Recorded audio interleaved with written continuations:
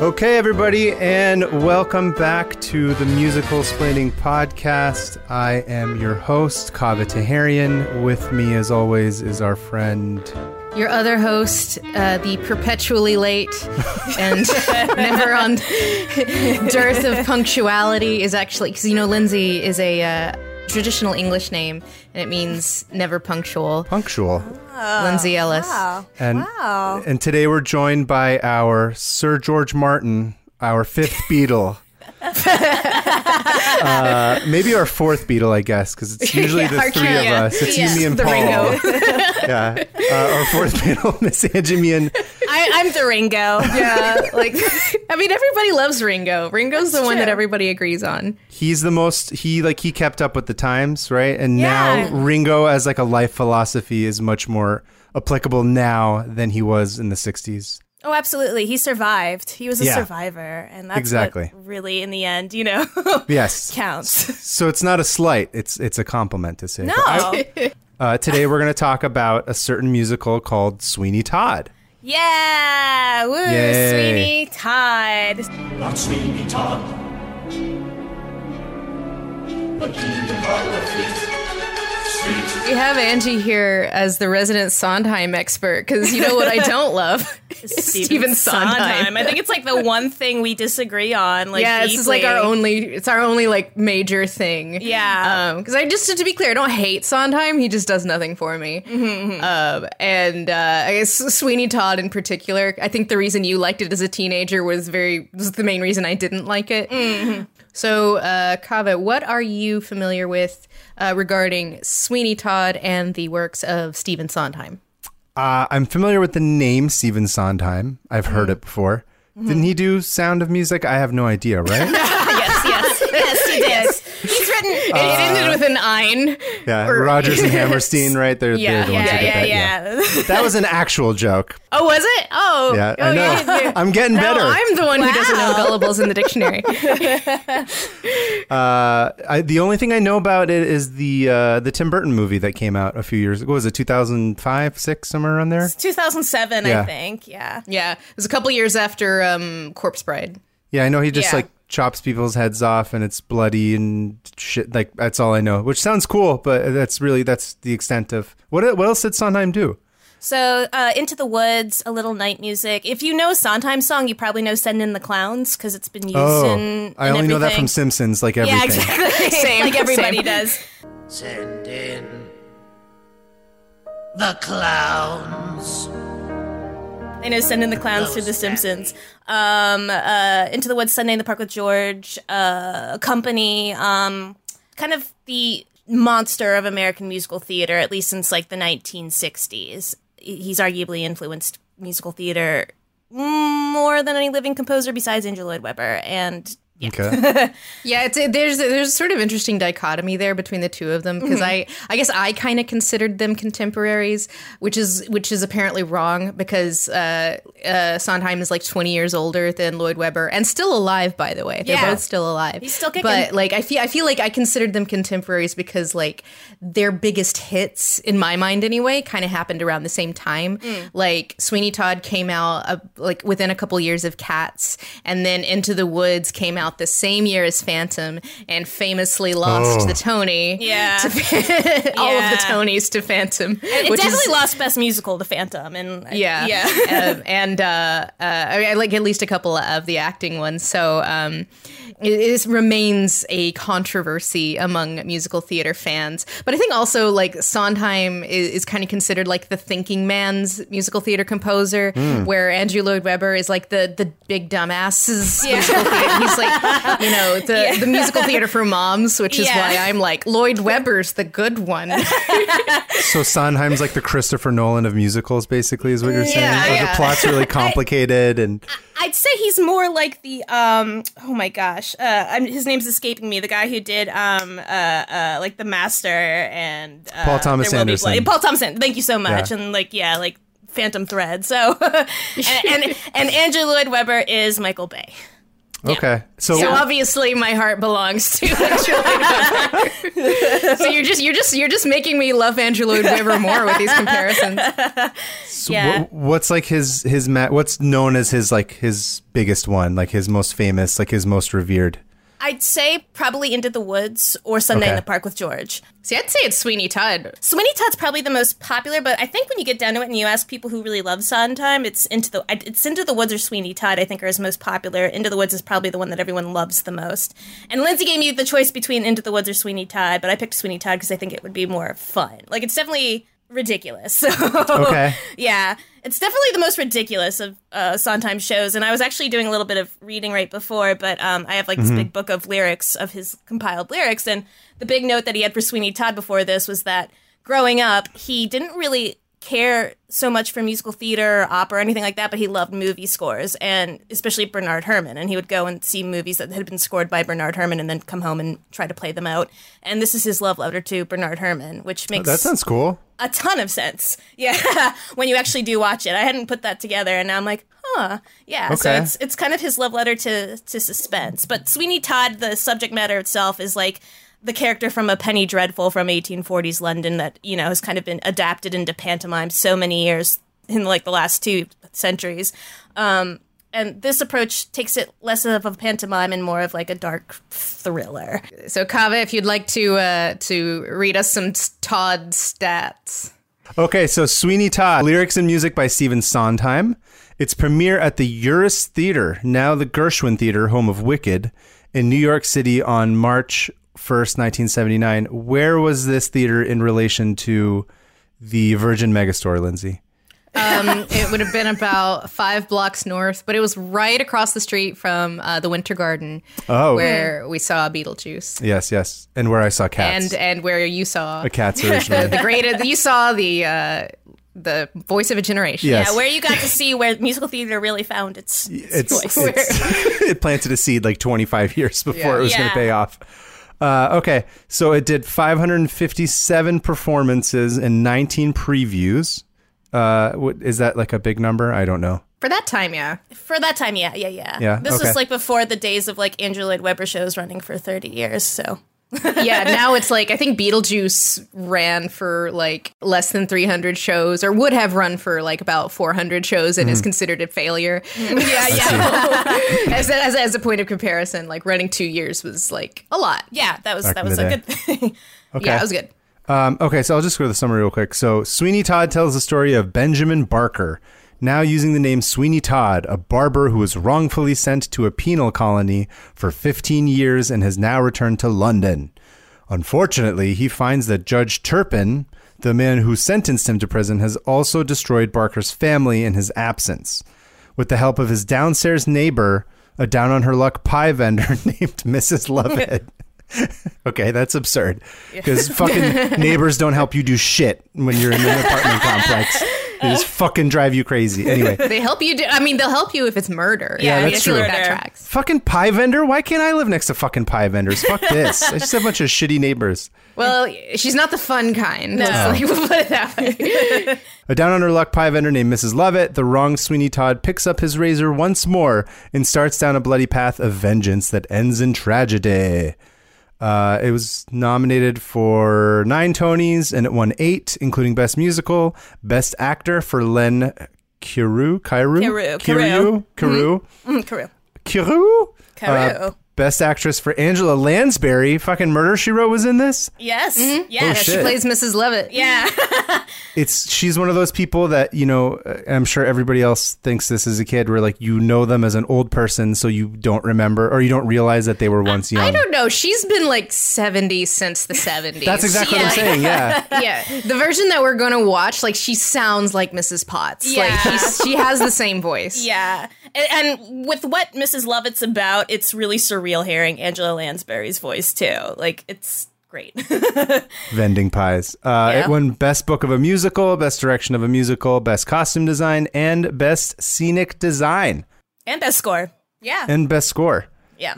Let's talk about like the different productions and the one we are going to watch, because I believe the one we're going to watch is actually the original Broadway cast from 1979. Yeah, so what this is actually the original touring cast. So this show actually had 2 national tours right after it won the Tonys, and this is taped in Los Angeles, I believe, on the first leg of the first national tour. It has about a third of the original Broadway cast, and including Angela Lansbury, so she is on this recording.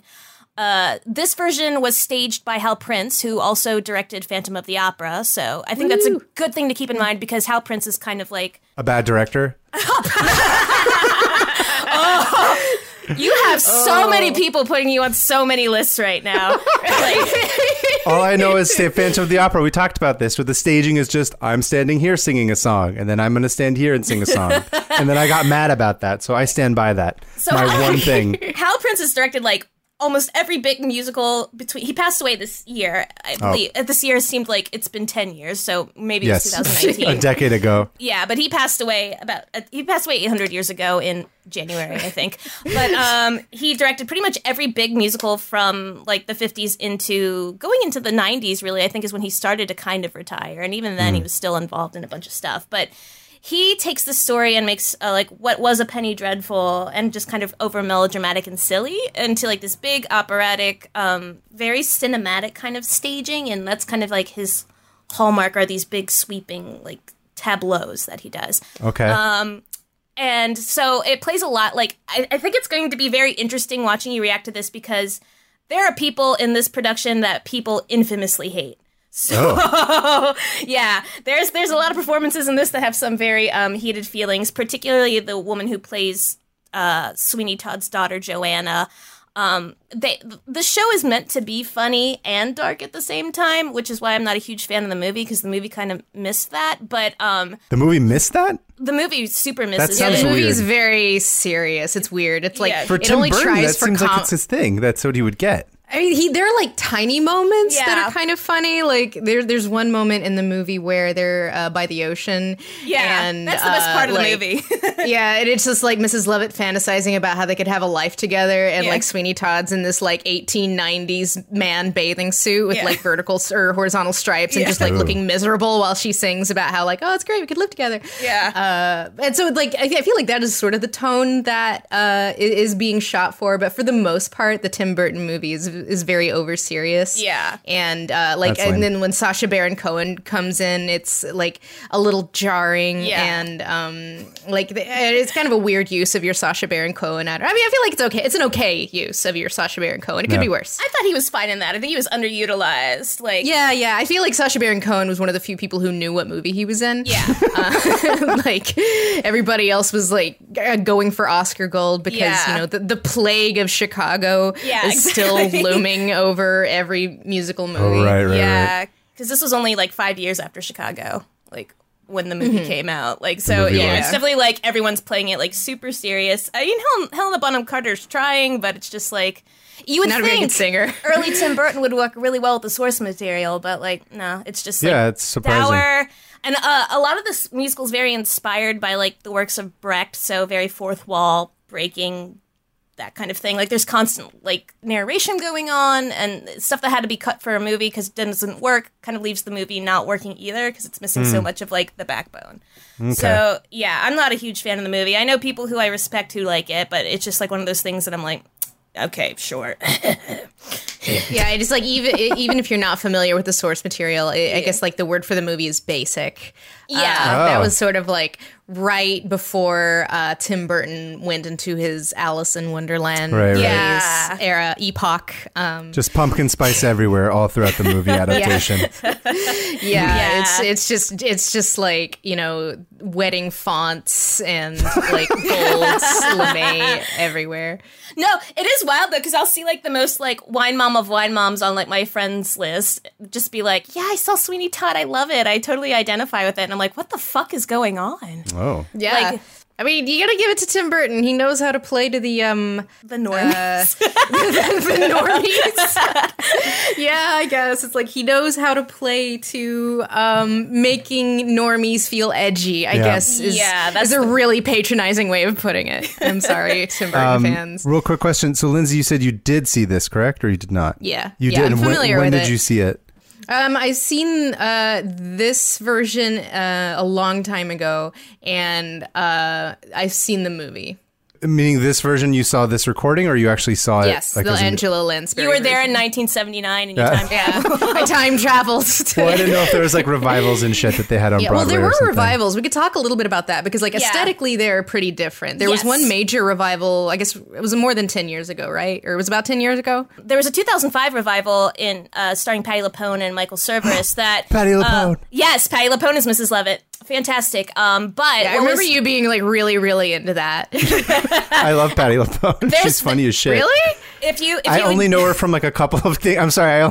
This is the thing that Sarah always laughs at me for, which is the only reason I knew who Patti LuPone was from like a Will and Grace gag that she was on. Oh, okay, yeah. And I was like, oh, that lady's funny. I don't have any idea who she is. And Sarah's like, she's a fucking legend. How do you not know who Patti LuPone is? And I was like, oh, okay, I guess so.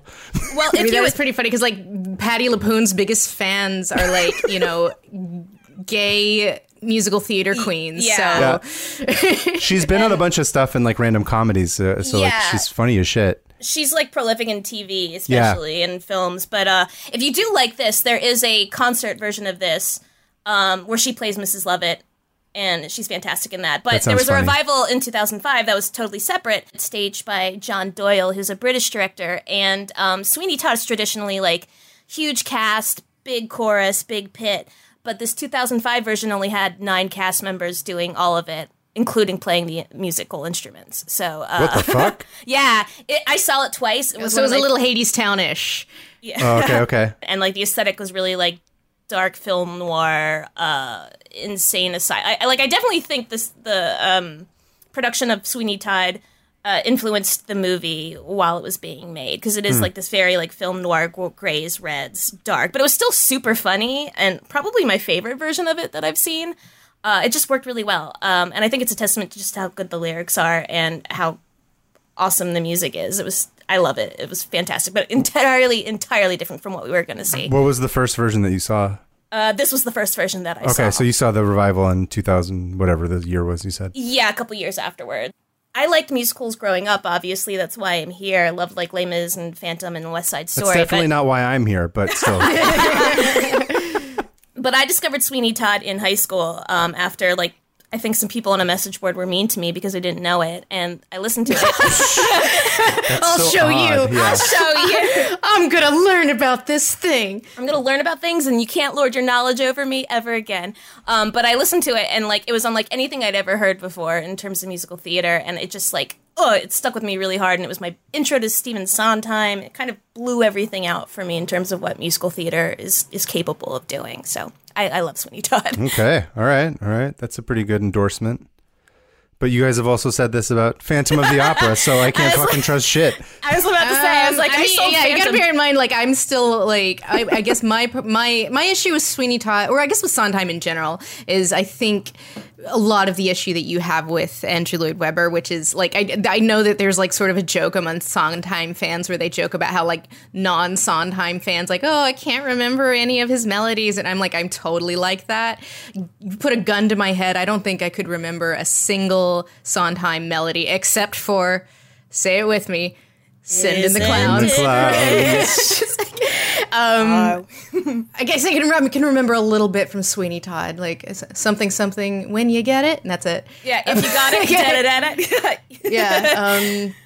No, I'm like running through it in my head. I can't remember any melody from Sweeney Todd. Or, okay, Into the Woods, I can remember Into the Woods to Grandmother's house. And that's it. And I've seen Into the Woods live, and I've seen the movie. So, Agony. I can remember Agony. Yeah, but that that's song just slaps. because Chris Pine was taking his shirt off. Yeah. What production of Into the Woods did you see? Was it? I saw the Pace University live starring Elizabeth Hansen as Cinderella's mother and a witch or something and ensemble. Yeah, the movie also sucked too. I'm glad we chose this instead of Into the Woods because this one sounds like it's slightly more fun. I think you'll like it more than I do, honestly, because I feel like my problem with Sweeney Todd in general is just how nihilistic it is. So it just never really jived. But then again, who knows? I haven't really paid attention to it since the movie came out. Because this live version used to play on like PBS all the time. Okay. That's I guess kind of where it gained popularity before it got revived. Yeah, I don't know. Maybe as an adult, I will see it through more mature eyes. Yeah, like this used to be my favorite show, and then I kind of fell away from it for the same reasons. I was like, I still respect it, but it's just kind of like a worldview that I don't get anymore. And then, I picked it up a couple of days ago because I knew we were going to talk about it, and I listened to the original cast recording, and I was like, no, this is still great. So like I hadn't listened to it in a really long time and was like looking forward to skipping through it, and then I just found myself just like totally immersed in it again, and it's just it's an interesting musical in 2020. I'll just leave it at that. I was like, nihilism sounds like the fucking name of the game right now. Shit. Boy, you're gonna love it if you like some nihilism. It is very fatalistic. Not a lot of faith in. If you have zero faith in human nature, have we got a musical for you? Yeah. Sounds good. You will just love to be depressed by Sweeney Todd. All right. Yeah. I won't even be depressed. It'll just be the normal mood. We were just talking about this before when we first got the call. Lindsay's like, how's it going? And I'm like, everything's shit. And she's like, yeah, me too. And I'm like, it doesn't even mean anything anymore to say things are shit. Yeah, just like, we should just stop asking, how are you doing? And just assume, like, instead of saying, how are you doing? You should just be like, hey, sorry about your life. Yeah. Has it gotten worse is the question you should ask. I will say there's a big song in the show where one of the hooks is "We all deserve to die." Oh shit, that slaps. Yeah, really, really, really kicks now. No, we all deserve to die. Tell you why, Mrs. Lover, tell you why. Okay, we're gonna go read I guess I'm gonna go read the ad read, and then we'll come back having watched Sweeney Todd. Ooh. We all deserve to live. This episode is sponsored by CuriosityStream, a subscription streaming service with thousands of documentaries and nonfiction titles.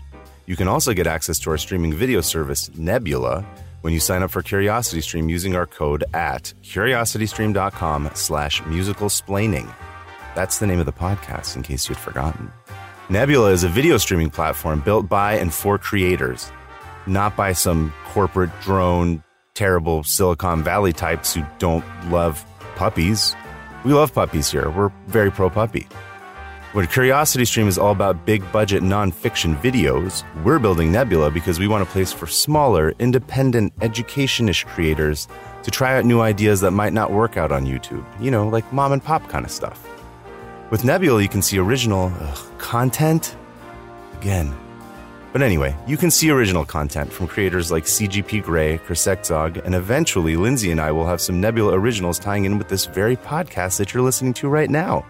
Assuming that you are actually listening to this ad in this podcast and you haven't skipped through it. I really hope you haven't, because this is extremely entertaining for anyone who's listening to it, I imagine. Probably. Anyway, those Nebula originals will be made with the support of CuriosityStream. And so, in conclusion, you can get CuriosityStream plus our streaming service, Nebula, for only $2.99 per month, or $19.99 for a full year? That's an insane deal. You got to do it. So go ahead and visit curiositystream.com to learn more. And now back to the podcast. We're back from the ad read. That worked better this time, I think. I would agree. Yeah. Which is, what do you mean this time? Yeah. So we had some fun. We're professionals. Yes. Yeah, total professionals. We had some fun. Yeah, we had some fun, really relatable experiences over the past couple days. One in which we had a recording problem. We had actually already done this whole second part once and then found out that it had not recorded on a certain person's end that we will not go into. Who could that person be? I don't know. So much like Tenacious D, this is a tribute to the part 2 that we originally created. So Yes, anyway, but I don't know. Like, it was kind of a good thing because the first version of this, we ended up talking a lot about the Tim Burton movie, which Kaveh hadn't seen. So this gave us an opportunity to all be on the same page, instead of having two people having a conversation and one person being like, "Well, I haven't seen it, but knowing Tim Burton, I bet there's some eyeshadow." There is a lot of eyeshadow in that movie. I bet Helena Bonham Carter is featured prominently. Yeah. I mean, honestly, though, with the three of us recording, it usually is the two of you guys talking about something ad infinitum, and then me just being like, "Okay, cool, I get it, Phantom." Yeah. Thanks. There's like no. Did you see my jacket? I did notice your sweat. Yeah. Yay! Yeah. It's usually just like Lindsay and I talking while Kaveh's just like making more and more contorted faces as time passes. The ADHD kicking in and me just starting to like bounce off the walls. So anyway, Sweeney Todd. Sweeney Todd. The Demon Barber of Fleet Street. Yes. Is a 1979 musical by Stephen Sondheim with lyrics by Stephen Sondheim. Stephen Sondheim. And no, I'm thinking of orchestrations by another dude. Jonathan Tunick. Yeah, who also did the orchestrations for the movie, which we're not focusing on, hard as it will be. Nope. The version we watched was a 1980 touring production starring George Hearn and Angela Lansbury. Mm-hmm. It's kind of one of these weird productions that's a little censored because it like aired on PBS a bunch. So like some of the more questionable stuff was cut out. Some of it wasn't as gory as it could have been. Yeah. Split Me Muff still made it into it, though, right? Split Me Muff. Do you know what made it into it? Poppin' Pussies, my favorite Sondheim quote. I just love that you can do ellipses, poppin' pussies, ellipses, and then Stephen Sondheim, and it's 100% accurate. Like, yeah. cool. Well, I mean, that's one of those things where it's like, well, you know, it's fine when you mean like you're killing and eating cats. Yeah.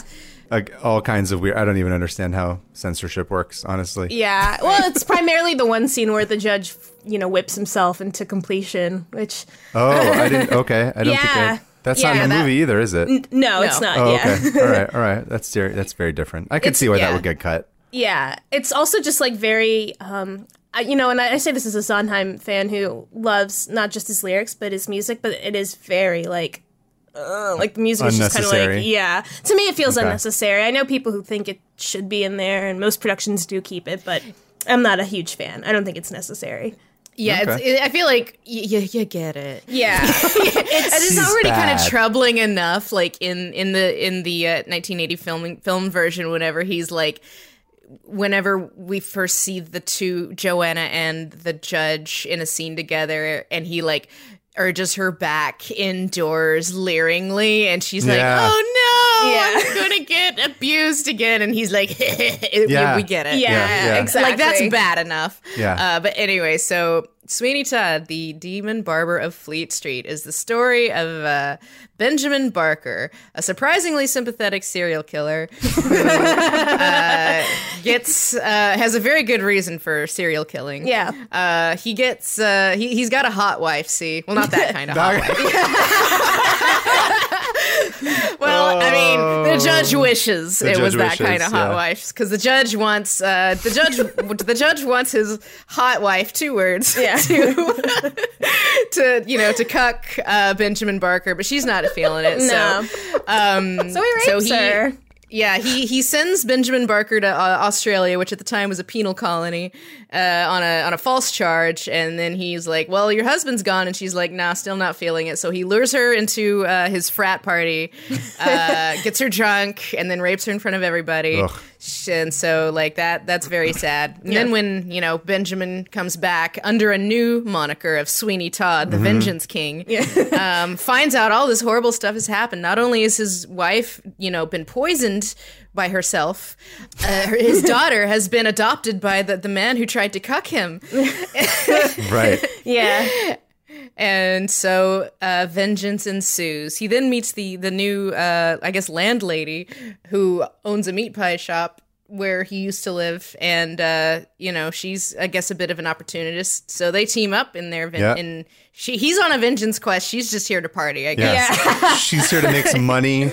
Yeah. She's here to sit on that D. Because, Yeah, like, she's- it's implied she was their downstairs neighbor when, like, the original events, the inciting events 15 years earlier happened. And she's just long wanted that pale She cock. wants, yeah. Yeah. That incredibly translucent wee-wee. Yeah, she just wanted that like Wow. that bad flaccid page boy haircut with that. I mean, you got to give it just like there's like the consistent thread across all Sweeney Todd's is Yeah. way too much eyeliner or way too much eyeshadow. Yeah. Yeah. Everyone's got a lot of eyeshadow and a lot of feelings. Yeah. Yeah, and somewhere along the line, it goes from vengeance quest to, I don't know, I'm just gonna kill everybody. Murder quest, Fuck it. yeah. Yeah. just murder. And then Mrs. Levitt's like, cool. Well, I'm. Why not? Fuck it. As long as we can make money. Yeah, meat's expensive, and Yeah. humans are made of it. So yeah, it tastes like pork. At least that's what I heard. You know what? And that's the real moral of Sweeney Todd is that he was not paying attention to the woman that was supportive of him. He was trying to like long for this woman that wasn't around anymore.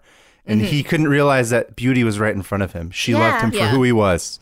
It's true. It's true. We like look at find someone that looks at you like Mrs. Lovett Yeah. looks at Sweeney Todd. Flaws and all. She knew it and she was she's- like, she leaned into yeah, it. exactly. Imagine being embraced so completely. I mean, just get Like, you a girl like Mrs. Lovett. That's what you got to do.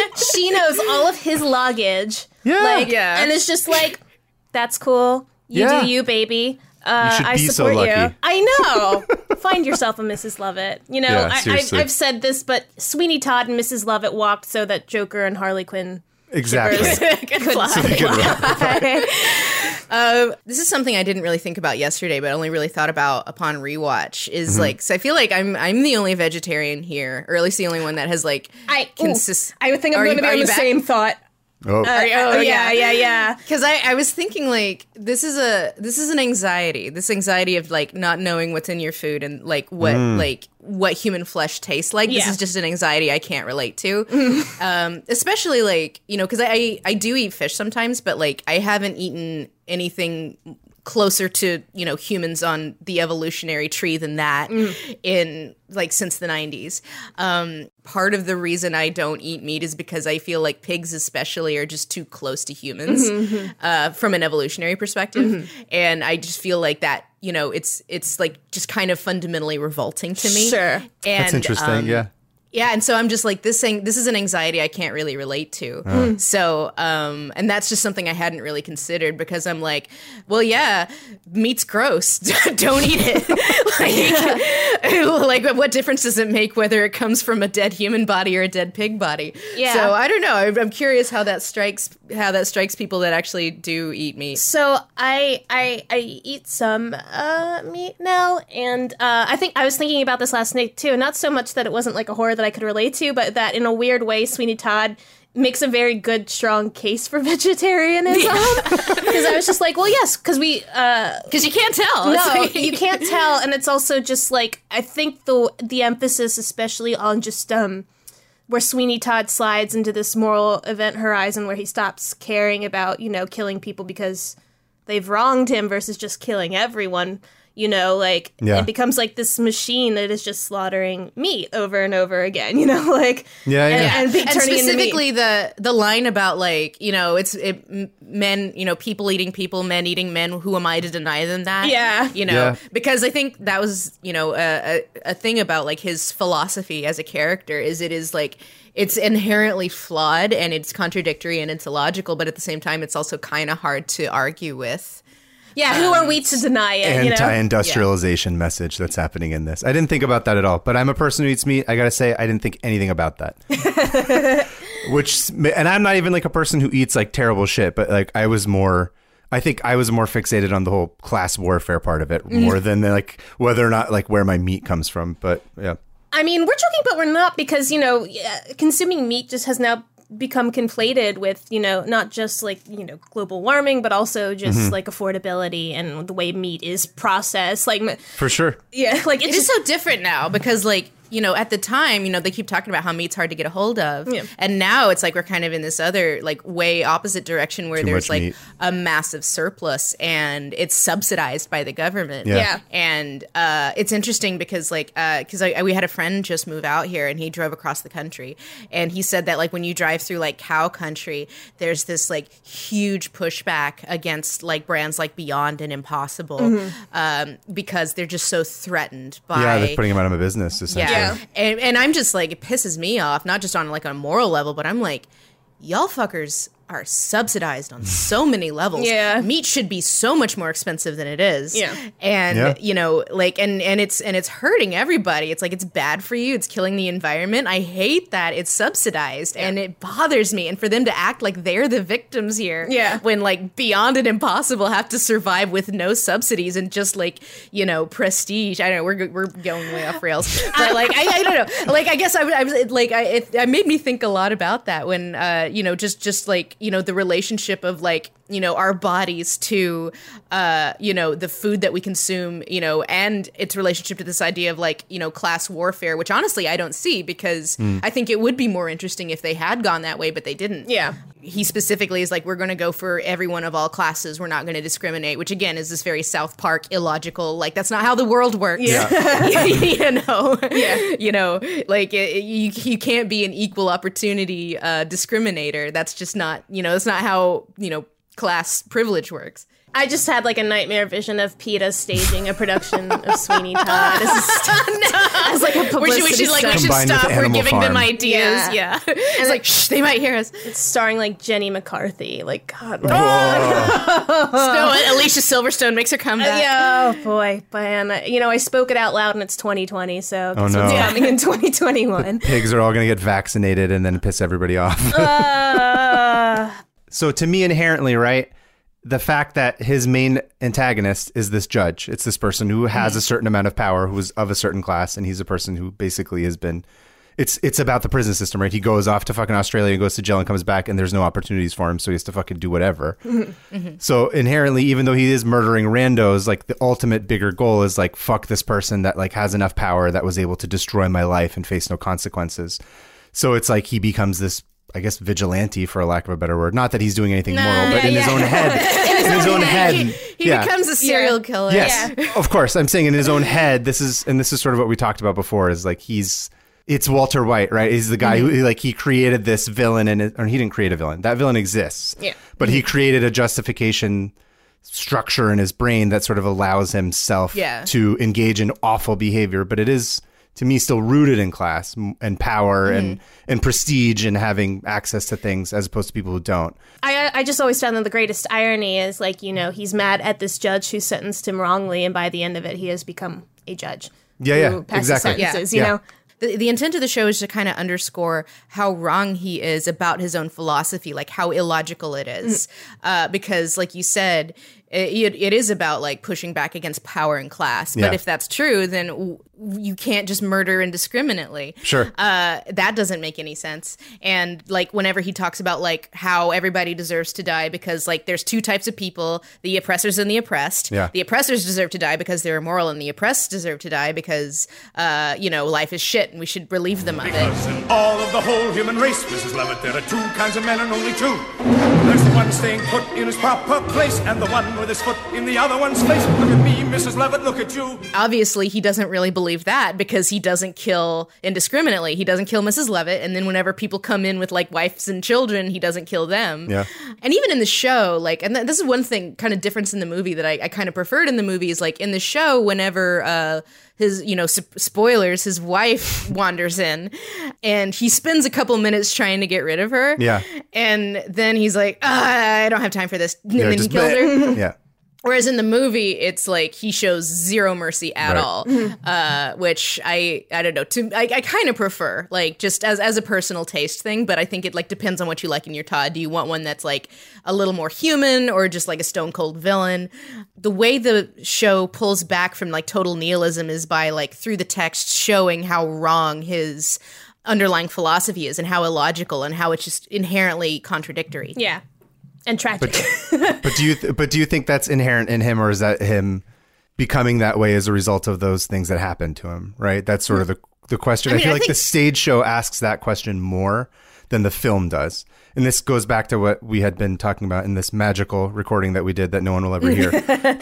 In which I said, like, the first act really just sets up why he does what he does. Like, the whole first hour and 15 minutes.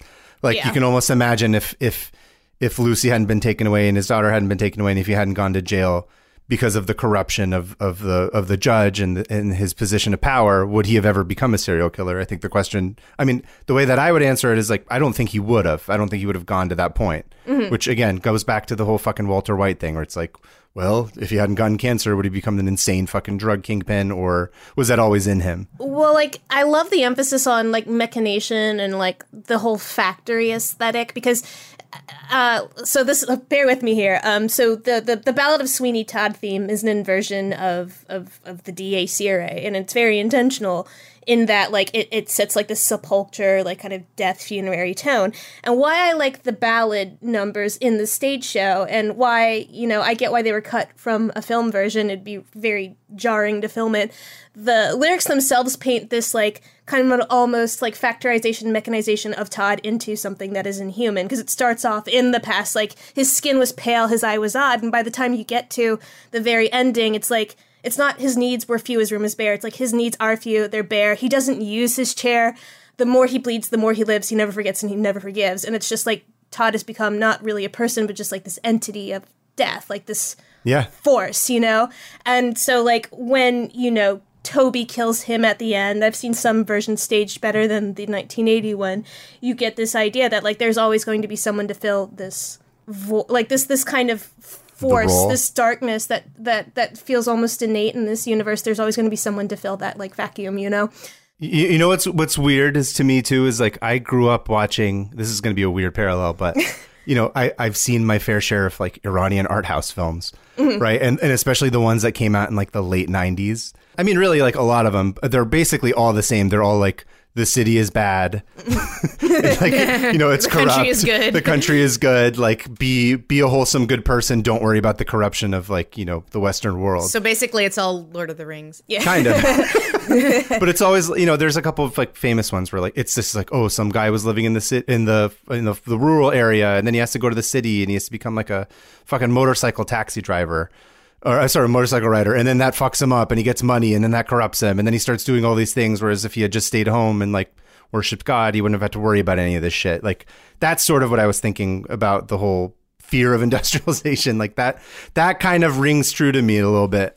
Yeah, it is interesting how like the descent into like, you know, madness and serial killerness is tied with industrialization, which is another thing that we talked about in the earlier recording.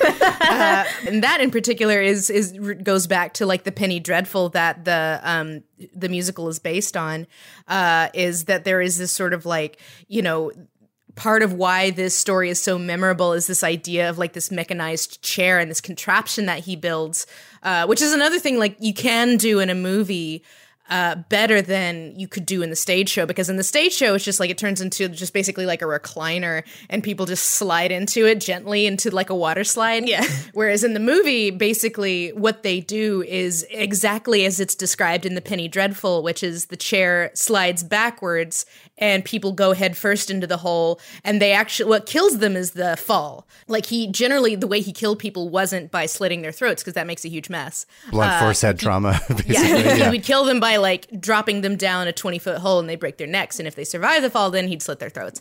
Right. But like tying that in, like that mechanization in with murder and with actual consumption of human flesh is like, you know, because I think it's like the Penny Dreadful is obviously it's bad, it's the Penny Dreadful, but like the themes are interesting, you know, and the fact I think that that theme, that connection of like fear of industrialization with like the consumption of meat and the consumption of flesh and like the ease with which it makes it, you know, it's like makes it easier to kill somebody, or even in this case kill like hundreds of people. I think that's why it has stuck around long enough for, you know, it to become a huge hit musical. Yeah. It's a bit Luddite. It's kind of a Luddite, right? He's just like, oh no, it's very Luddite. I don't like technology. Yeah, to go back to like the question of like why he does what he does and how the stage show goes into it more. That was another thing I was thinking about. It's just like, because again of the Penny Dreadful origins, I'm not sure how serviced it is. The more you explain it, the more you try to make it like Walter White. Because the problem with comparing him to Walter White is Walter White doesn't eat people. Like he's a meth dealer that kills. Like he doesn't go anywhere near this extreme. Like it's just Sure, like yeah. the problem with what happens in Sweeney Todd is it's just like it's so extreme. It just doesn't jive with human nature unless they're literal serial killers. And the problem with Sweeney Todd is he doesn't act like a real serial killer because we know as serial killers, we know how they're profiled now. So it's like the problem with giving him like a really in-depth logical backstory is it just doesn't jive with human nature.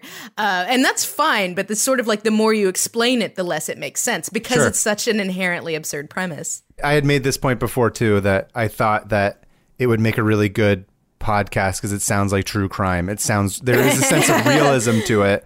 where it sounds like a bunch of white women try to figure out like Right. If you had told me that Sweeney Todd was this barber in the 1850s that like, you know, his wife was like, you know, he thought she was murdered and his daughter was kidnapped and he goes to jail and comes back and then starts this fucking, it's like this H.H. Holmes, like insane fucking fun house. Like I'd be like, oh shit. Sort of like, you know, like Moby Dick. It's like, did you know that the real Sweeney Todd was so much worse? Yeah.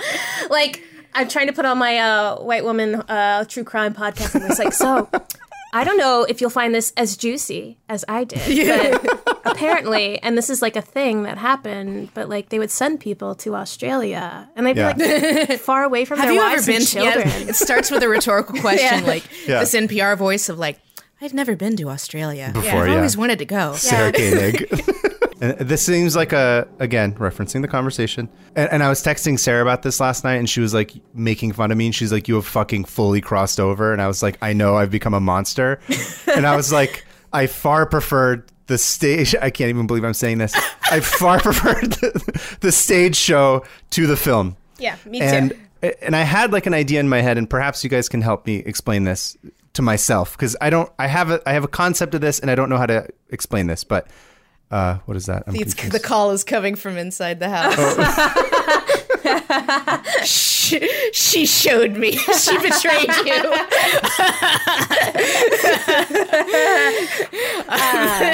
Good Yeah, stuff. so Sarah texted me last night with she's like, we got him.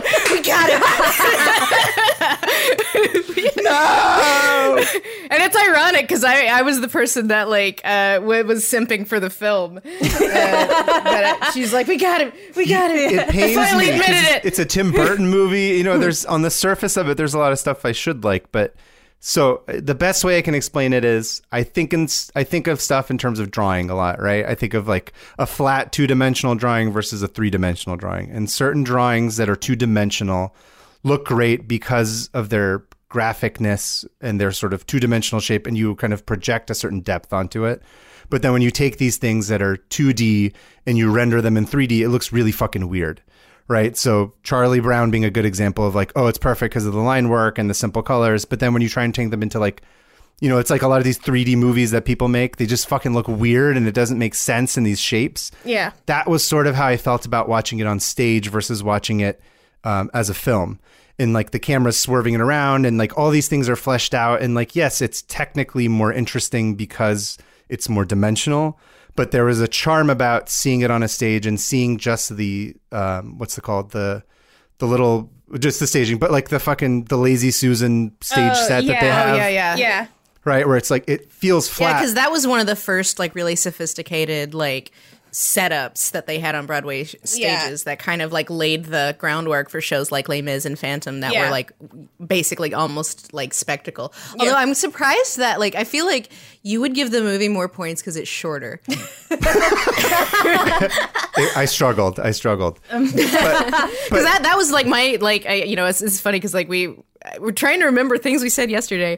My feeling is like because that was my spicy caliente hot take was I do prefer the movie, and a lot of that is because they cut out the stuff I don't like in the show, and the main things I don't like in the show are the young love story. They cut most of that out. Mwah, thank you. And the Greek choir, which Angie and I are in very steep disagreement with. She loves it. I'm like, I get so bored every time. I'm just like, I can see what's happening. I can see what's happening. You're adding nothing. But does it make sense what I'm talking about in terms of being 2D versus 3D and the sort of proscenium of the stage? Like, I just disagree completely. Okay, yeah. I wasn't sure if that thought even made sense. Okay, but like, because I have like an entire philosophy on like realism in movie musicals that I might make a content about eventually. But I think that like Sweeney Todd is a good example of when it's done well. But I see what you mean. Well, I just don't agree. I don't inherently disagree with that philosophy either, or like the concept of what you're talking about of like how you translate something from one to another. I think the issue is for me, like Sweeney Todd as a character and as a conceit is so ridiculous that when it's fleshed out to me, it just seems like it misses. It's tough. Do you kind of know what I'm talking about, Angie? I think like, so for me, and even just talking about like, I guess human nature and the realism of just like, is Sweeney Todd a serial killer, or like, can he be a human man that like has a downside? And obviously like, yeah, that's not how serial killers in real life work, but I don't think that's the point. I think a lot of horror comes from, in some way, shape, or form, this idea of loss of control. And like that this loss of control is baked into the horror of Sweeney Todd's slide into madness. You know, he is a working class man that has a family, and he has it's like the appeal of, not to make this comparison, but like Falling Down, you know. God. Like it's like Falling Down the musical, and but like so like I was thinking a lot about like you know, Shakespeare's Titus Andronicus, and just kind of all the Greek tragedy where cannibalism and murdering your family and madness take place, and it's like they persist not because they're necessarily realistic, but because they speak to very like primal fears and worries to us. And I think Sweeney Todd, the stage version, does that really well. And while rewatching the movie, I liked it more than like the last time I saw it, which is when it came out in theaters, and I hated it. It just, like it's all kind of just like a little too literal for me, you know, like maybe that's what it is. Yeah, I think like I don't think it's bad. You clearly get that Tim Burton loves the source material, and like there is care in it, and it's consistent, unlike a lot of other movie musicals by Tom Hooper. But yeah, I think it's just like a little too grounded for me. I agree with Kaveh. Is basically what I'm getting it's more. I don't know. I think I disagree with both of you. I don't. Yeah. I mean, it's just like I get that it's more like sedate. I don't think it's more grounded. I'd say it's like in a way kind of like tiptoes away from realism, because what I meant was like I don't need my serial killer musicals to be realistic. What I meant was like it should be allowed to be ridiculous, and I think that his motives don't need to be super mega over explained.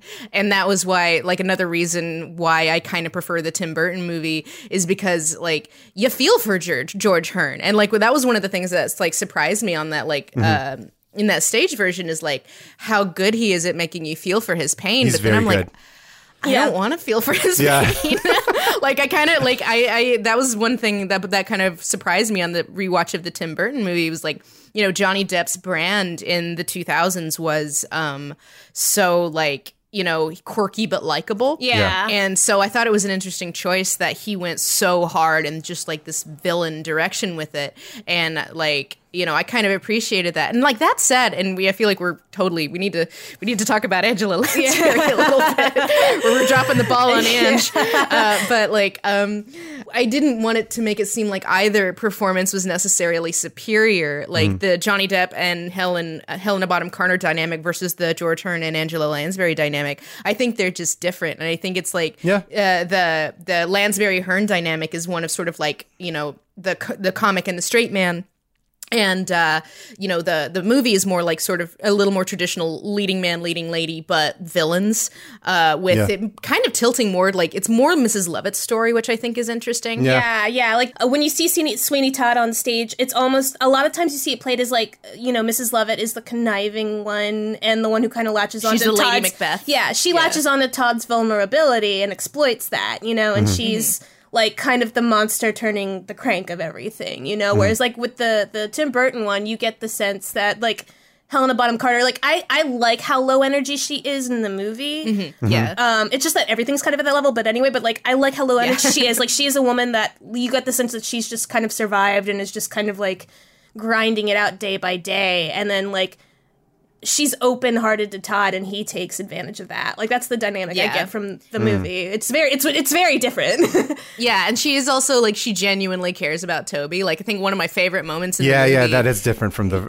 stage version, for especially sure. like, because Lansbury's like, whenever basically they make there's a point at the show and the movie where Mrs. Lovett, who has basically adopted this kid, that was the kid of one of Todd's victims. He kind of figures it out, and in this show, or at least in the version we watch, it's played by a grown man, and it's weird, and I don't like it. And in the movie, it's played by like a 10-year-old kid. And so there's a moment in both where Mrs. Lovett, he figures out that Sweeney is a murderer, sort of, and she decides, well, he has to die.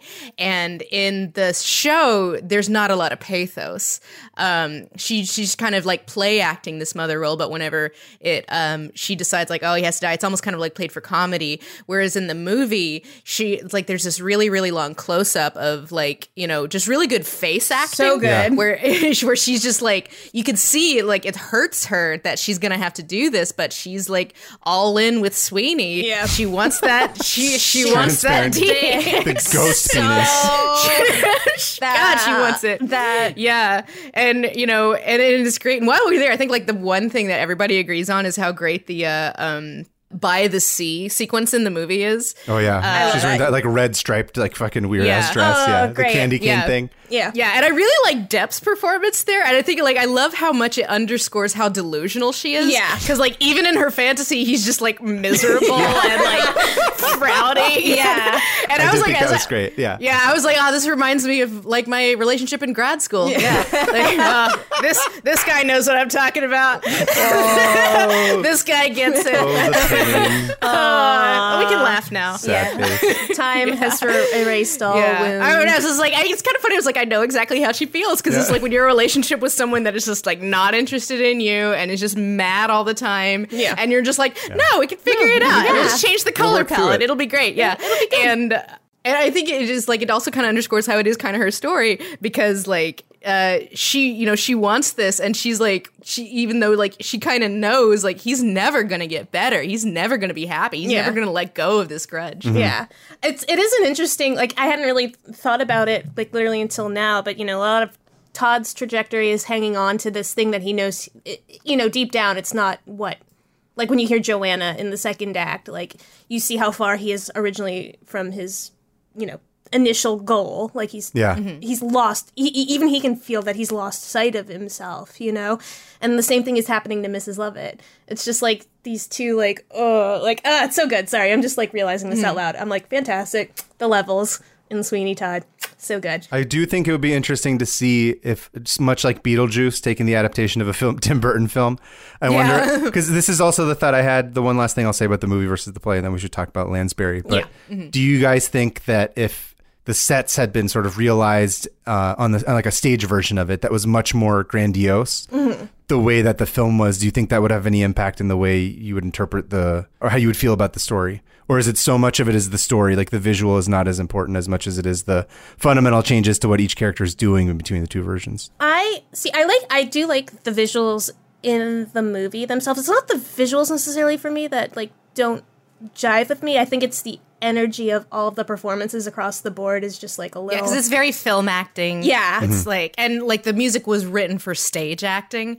So I think it's like, and that was a choice, and it's like one that I completely understand. Like whenever you see movie musicals like that, and you have like these really close close-ups. Again, something that I think works in Sweeney Todd. It doesn't work in Les Mis because like they have all these really, really close close-ups, and they're like, trying to restrain themselves with this like big belty music because it's a movie and it's close-ups. So it's like by necessity of the medium, they have to rein it in. Obviously, but it's still just like I think Sacha Baron Cohen for me like was like pitch perfect in like how those characters are. Like he is just larger than life enough to like feel operatic, but like I love when he pulls it back in and he goes into like... Oh, it's so great because I remember seeing that in theaters and like, so because there's this character played by Sacha Baron Cohen in the movie who's a pretty small part. Pirelli. That he's like, he's called Pirelli and he's a fake Italian and like whenever he comes Snake oil.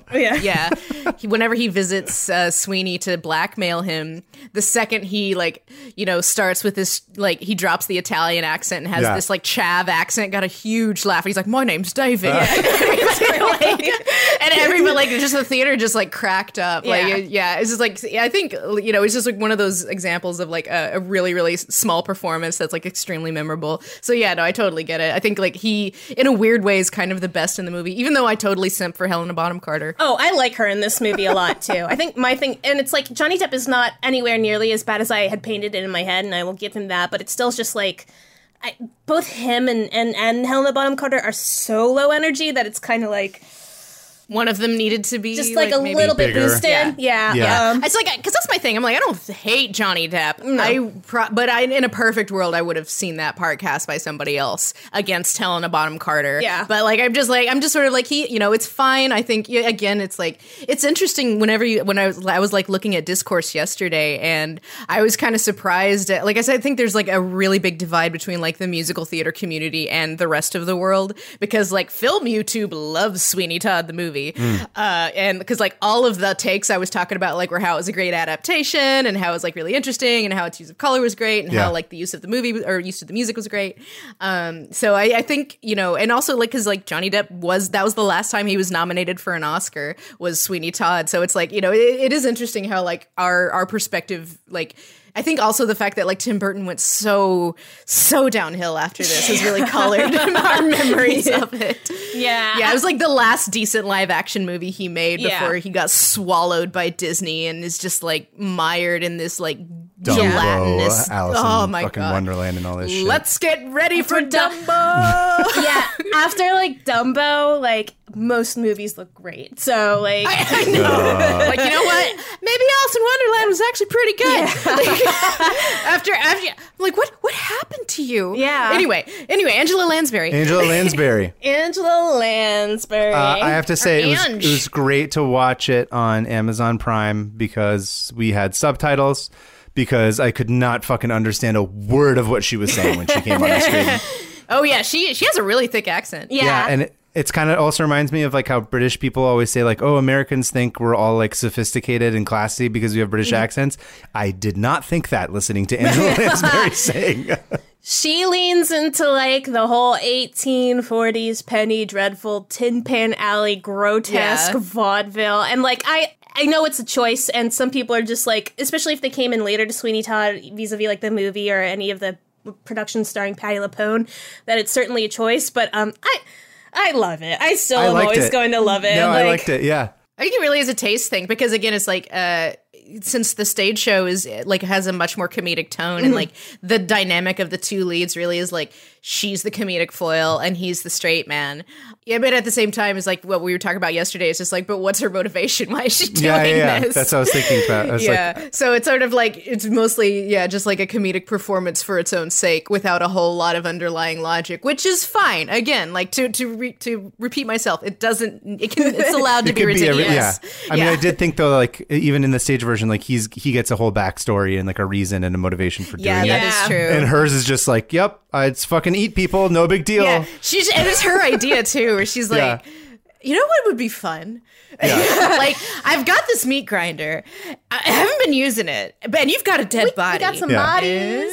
Which I did buy into it, seeing how ridiculous she was, and I was like, fuck it, yeah, let's do it. I think she like makes a convincing case, but I would be interested in that stage version to have learned more about like what the fuck's her deal. I think the strength of the grotesque kind of like takes it this is and that's why the second act is so much fun because like you kind of take it for not I guess granted but like you're like, oh, Mrs. Lovett is a grotesque cartoon and then as the second act unravels and it just like really you just like really see again how like she's kind of egging Todd on into this like path that he's on because it benefits her. Like you just kind of the monstrousness of her just like because like in the stage show her like increasing wealth is much more played up whereas opposed to the movie it's like much more about her being in love with him. Which it comes in really late too. I was surprised. It's literally like the last 18 minutes is when they show her wealth in the film.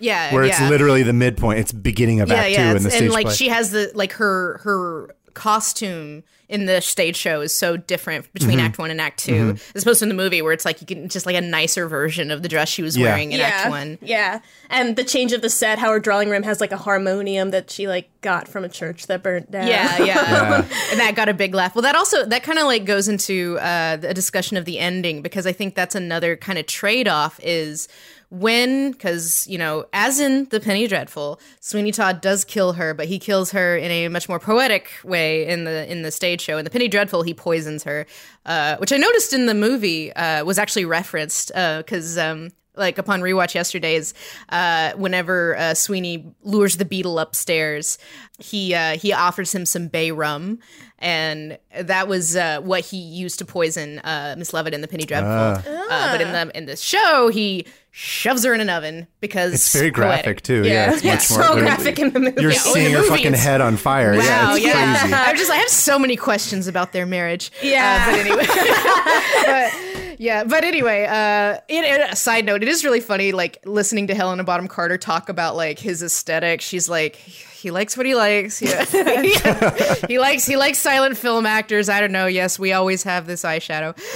But like, as I was rewatching the ending in the stage show, because this was something we were talking about yesterday, it didn't really work for me because, one, you don't really feel when Mrs. Leavitt gets incinerated other than like, aw, Angela Lansbury's gone.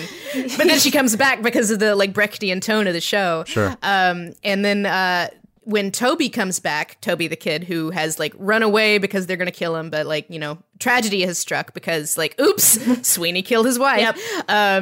And because vengeance cycle, we destroy the thing that we love if we're just killing indiscriminately. He comes back and he has like this weirdly long scene where he's kind of like monologues and he talks about how it's bad to kill people. And then he just kind of wanders around and then he like sees the knife and he's like, okay. And then he just slits Sweeney's throat because what else am I going to do? Yeah. And it was just like very like, I'm not like, because I'm just like, I don't really see the point here. I don't really see a theme of like a cycle of vengeance and violence being perpetuated, at least in that version of the show. Yeah. I think that was the weakest part of it. I'm not a huge fan of like when they kind of take that like, is it a simpleton or a boy, and they don't make a clear decision as to which is always weird. 2, it's just like the fright wig's really bad and like it's kind of makeup that like should never be filmed up close. Yeah. And 3, it's just kind of like, I don't know, it just doesn't quite work. Yeah, it just feels kind of abrupt. Like it worked really well in the 2006 adaptation of it because they made it a framing device where it was like Toby's story, not Toby's story, but Toby is like Toby's the Nick Calloway. Nick's the Carrot. Yeah, he's the Nick Carrot. Yeah, the Great Gatsby version of it. Yeah, in the Leo DiCaprio Great Gatsby. Can you imagine fucking Tobey Maguire playing him? Just being I'm just imagining like Leonardo DiCaprio toasting him with like a glass of blood, and then it's just like the Baz Luhrmann. Like, and I would watch the fuck out of that. Oh my god! And then like Jay-Z's like, dude, I will totally watch a Baz Luhrmann version of fucking Sweeney Todd with DiCaprio. I mean, I'll watch 100%. A Baz Luhrmann version of anything. Yeah, 100%. I'm just like, even when he's bad, that's what they should have done. Fuck Burton. It should have been Baz Luhrmann. Oh my god, that would have been so much better. So much more ridiculous. If by better you mean way worse. Yeah, ridiculous. I forget if you were there. We just did a Zoom rewatch of the Baz Luhrmann Great Gatsby, and it was honestly so much worse than I remember. Being pretty bad. It is like, because I remember being like, well, that's a take, and then upon rewatch, I was like, whew. Yeah. I don't remember it. I would have it bad. Yeah. It bad. It's not good. There's a lot of just sweaty yelling. I would have loved to have seen a Sam Raimi Sweeney Todd. I know I said that yesterday. So all the camera work just lots of side shots. So so I think like that was another like improvement I thought on the movie was that it streamlined the ending, where I think it does a much better job if there is a point to be made about like this cycle of vengeance like basically being endless, where Toby was like this sort of kind-hearted kid that after seeing these horrible things happen and being betrayed in this way just instantly takes up the mantle of cold-blooded killer Yeah. that Sweeney is now like abandoned because he killed his wife. Yeah, just the killing, it doesn't work. I'm just like, I love the imagery at the end of the movie where it's Todd bleeding out on Lucy, and I'm like, that works for me really well as like a parting image of Todd, and then like, you know, like that ends feels pretty more abruptly thematic. too. Yeah. It's very And I like that because I think like I'm not sure how I feel about, because like one thing we were talking about before we even started recording was about like the Brechtian influence on this production of this, and I guess arguably all productions, is because it was written to be sort of fourth wall breaky, and the movie does away with that completely, which again I think is like, it's a medium thing. I think it's like, you know, with stage shows, break that fourth wall, whatever, fine. The audience is in the same room with you, but in a movie, it's like, break it at your own risk. Weird, Because it's like, it is very jarring. Yeah. Like I get why they were cut, but I like the show with it. So like, that's always going to be, again, a detriment to the movie for me. But like, you know, whatever. It's not a huge deal at the end of the day. The 2006 version had 9 people total. And I think it worked really well because like, there was a big disagreement with how Prince and Sondheim about how they wanted to stage this initially and how Prince wanted to do what we saw. And Sondheim was kind of leaning more towards like, it's a chamber piece. And I think when you reduce it down to 9 people, just something about it just feels more intimate and personal, and you kind of like are along for the ride of it. Yeah, like everyone is so involved in, again, like this cog of violence, you know? It's super effective. So it's like we saw 2 like massive like cacophonies of productions of Sweeney Todd, and Kaveh and I have missed out on the cool one that everybody likes. But anyway, well, anyway, maybe, Sweeney Todd. I don't know. I mean, one day well, after we see Back to the Future the musical. Yes. But so overall, it seems like our general consensus, although we disagree on the specifics, is that everybody, especially Angie, seems to like Sweeney Todd and Sondheim. This was my first Sondheim outing. I very much enjoyed it. Oh, I great. hope that the rest of his stuff is as good. I think you'll enjoy. Yeah. Any parting thoughts you guys want to do before we wrap this up? I hate Joanna. I think we should mention fucking Captain Himbo, because that was a funny line. That was like our great through line for the first recording was Anthony, the love interest of Joanna. We called him Captain Himbo. Captain Himbo. Lost it because like that was another thing I liked about the movie was like, you know, the age appropriate actors. It's like Captain Himbo in the show is like older than I am. He's like 40. Yeah. He's like that hairline is creeping. Yeah. My parting thought is, don't need meat pies, don't need brains, don't need no dead ex-wife to ride this penis. Don't split your mouth. Don't split your mouth. My parting thought is Beyond Burgers are pretty good. Yeah. You just gotta make sure you cook them as long as you cook regular burgers, and you know, because that's a mistake a lot of people make is they undercook them. Because you know it's like they're designed to be cooked alongside regular burgers, and you know, don't be threatened by them. And meat subsidies are bad, and we should stop them. Yeah. My parting thought is eating the rich sounds like a cool idea, but don't do it. That's what I learned from this musical. See, that's where I disagree. I'm like, don't eat meat unless eating the rich. unless fucking rich it's billionaire cow. I will, you know. Do you know how much this pig was worth? If I see Bezos on the street, I'm taking a bite. Yeah, think about, someone's got to rewrite Little Priest to be about like all of the big billionaires. I'm sure it'll happen on YouTube eventually. Yes. Yeah. Try the Bezos. Try a little Musk. All right, guys. Only just a husk. I think that's going to wrap us out. We are on social media. Follow us on Twitter. We are at musicalsplainin with no G, at musicalsplaining with a G on Instagram. I am at Kaveh Taherian on Twitter and at permafriends on Instagram. And I'm at the Lindsay Ellis on Twitter and at namebrand Lindsay on Instagram. And I'm Y, Angelina Y. It sounds just exactly like it is. It's an existential question and a handle on Twitter. Thank you guys for joining us. Hopefully you'll be eating a lot of meat pies in the coming days, and we'll see you at the podcast. I hate everything. See you at the podcast. See you at the misery. At the misery.